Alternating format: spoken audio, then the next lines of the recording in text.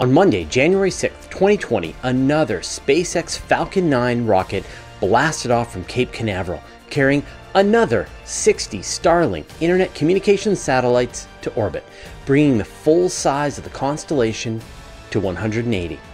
With just 3 launches, SpaceX becomes the largest satellite operator in the world. But the company is just getting started. They're planning to do this every couple of weeks during 2020, bringing the total number of satellites in the constellation to about 1,440, which is enough to provide high-speed internet services to the United States and parts of Canada. Shortly after launch, as the satellites are raising their altitude, they're clearly visible to the eye as they streak across the sky in a close train. And astronomers aren't happy. One of the big topics at this year's meeting of the American Astronomical Society in Honolulu, Hawaii, was the impact of Starlink and the other upcoming internet constellations on astronomy. Astronomers already have to deal with satellites photobombing their photographs of space, but they were surprised at just how bright the Starlinks were. There are about 18,000 satellites and pieces of space junk flying overhead, which are being constantly monitored and reflect a significant amount of sunlight. Right now, there are only about 200 satellites and pieces of space debris visible with the unaided eye. During an average night, 600 to 700 satellites pass overhead any spot on Earth from astronomical sunset to astronomical sunrise, when telescopes are doing their science. During the winter, when the nights are long, the satellites are only visible shortly after sunset and right before sunrise at low angles, which aren't great for observing. But during the summer, with its shorter nights and higher angle of sunlight, some observatories can see satellites pass through their field of view all night long. We get this here in Canada during the summer when the International Space Station will pass right overhead and then 90 minutes later, do it again. It's exciting the first few times, and then it becomes a pain to remove from your astrophotos. The Starlink satellites fly at 550 kilometers, low enough that they limit their visibility to the beginning and the end of the night for most of the year. According to astronomers at the AAS meeting, they're brighter than 99% of the objects in orbit, reaching 5th magnitude or just visible with the unaided eye without any kind of brightness mitigation. More worrying, though, could be future satellite constellations. Starlink has 180 satellites today, but they've applied for permission to fly as many as 42,000 satellites, starting with 12,000 over the next 8 years or so, which means they'll have 5 times the number of satellites launched by the rest of humanity combined. Another satellite company, OneWeb, has already launched a handful of their internet satellites as well, and these fly at an altitude of 1,200 kilometers. This means that they're fully visible for their entire flight overhead, although they're less bright, seen at only 8th magnitude, but that's still bright enough to leave a bright streak through powerful observatories. Amazon has filed for its own satellite internet service, proposing over 3,000, which will fly at 590, 610, and 630 kilometers, higher than Starlink, and so visible for longer. Perhaps the greatest worry is the new all-sky survey telescopes like the Vera Rubin Observatory, previously known as the Large Synoptic Survey Telescope. This instrument continuously scans the skies night after night, helping astronomers find asteroids, comets, new supernovae, and really anything that changes from night to night. The Vera Rubin Observatory has such a wide field of view and takes so many images that there will be multiple Starlink passes in every photograph. According to one astronomer, the satellites could provide a similar profile to galaxies in brightness, so be prepared for galaxies appearing and disappearing in your data. Even more worrisome could be their impact on radio telescopes, which have already gotten overwhelmed by broadcast satellites. Catching a powerful transmission from a satellite can completely burn out a radio telescope receiver. What can astronomers do to deal with this? And what are satellite companies doing to minimize their impact on astronomy? And I'll talk about that in a second, but first I'd like to thank Vasil, Postfapshame, Sergusi, Christian Barrett, Vasily Kandarov, and the rest of our 848 patrons for their generous support. Because of their support, Chad and I were able to attend this conference, talk with astronomers, and record interviews. Join our community at patreon.com/universetoday. Patricia Cooper, SpaceX's Vice President of Satellite Government Affairs, was at the AAS meeting and presented SpaceX's perspective on the situation. She outlined the company's short-term plans to build the constellation, but also how they're going to mitigate the impact of the satellites on science and astronomy. Like astronomers, SpaceX was surprised at how bright the satellites are seen from Earth.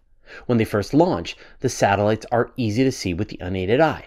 According to Cooper, this is because the satellites open their solar panel in a configuration that reduces drag. Once they reach their operational altitude, they change their angle, making them invisible without a telescope or binoculars. In order to change the brightness, they tried a few methods of darkening one satellite in the most recent launch of 60. It's too early to know if their techniques were successful, though we'll have to wait until February for the satellites to reach their final altitude and proper tests can be done. This is going to be an ongoing process, with astronomers giving feedback to Starlink with each test. Until they can settle on the most effective method, the majority of Starlinks will be flying without any darkening strategy. And they'll stay in space for about 5 years until they deorbit. The downside of painting the satellites black is that it changes their profile in the infrared spectrum. What makes them less visible in some telescopes could make them much brighter in infrared observatories. So it'll probably end up being some kind of compromise. SpaceX is also providing real-time tracking information for all the satellites to other companies and telescope operators. This will help reduce the chances of an impact, as well as give astronomers warning when a Starlink could pass through the field of view and saturate their detectors. Telescopes could be programmed to automatically avoid observing regions of the sky where Starlinks are expected to pass through. Finally, SpaceX will be releasing launch trajectory information for new batches of satellites to help astronomers observe around the times when the bright launch train might be flying through their field of view. Although astronomers were very frustrated with Starlink and the age of global satellite constellations, they were kind of pleased that SpaceX is actually working with them to mitigate the impact. Because regulators have already approved the satellite launches, astronomers can't rely on new laws. They've got to work with SpaceX to lower the brightness of Starlink. Astronomers have already had 6 meetings with SpaceX to figure out a strategy, and they've described the company as open and responsive to their suggestions to mitigate brightness. Many people have suggested in the past, and I'm sure I'll get it in the comments here too, why don't astronomers just switch to space telescopes instead? The reality is that ground-based astronomy is still a bedrock of the science, even with lowering rocket launch costs. A modern ground-based observatory with adaptive optics can reduce the impact of the Earth's atmosphere as if the telescope was in space. Ground-based observatories can be easily built, upgraded, and adapted with new science instruments. Astronomy from the surface of the Earth is going to be vital for decades. But with all this impact on astronomy, the reality is that humanity is going to want to connect to the internet. You're here watching this video right now, and that's because you're wealthy enough or in a densely populated enough area that it's feasible for an internet service provider to connect you to the internet. You're free to comment, communicate, and watch videos. You can do your banking, shopping, educate yourself, and search for jobs. Half the population of the Earth isn't there yet. There are 5 million cell phone towers worldwide, and it'll take many more to go the final mile and connect the rest. Think of how much an eyesore these towers already are. Think about thousands of kilometers of ditches dug for fiber optics or underwater cables running through sensitive marine environments. Think about the impact on radio telescopes when there are powerful 5G antennae blanketing every corner of the Earth. Satellite internet is probably the only way to bring the rest of humanity online without a significant impact on the environment.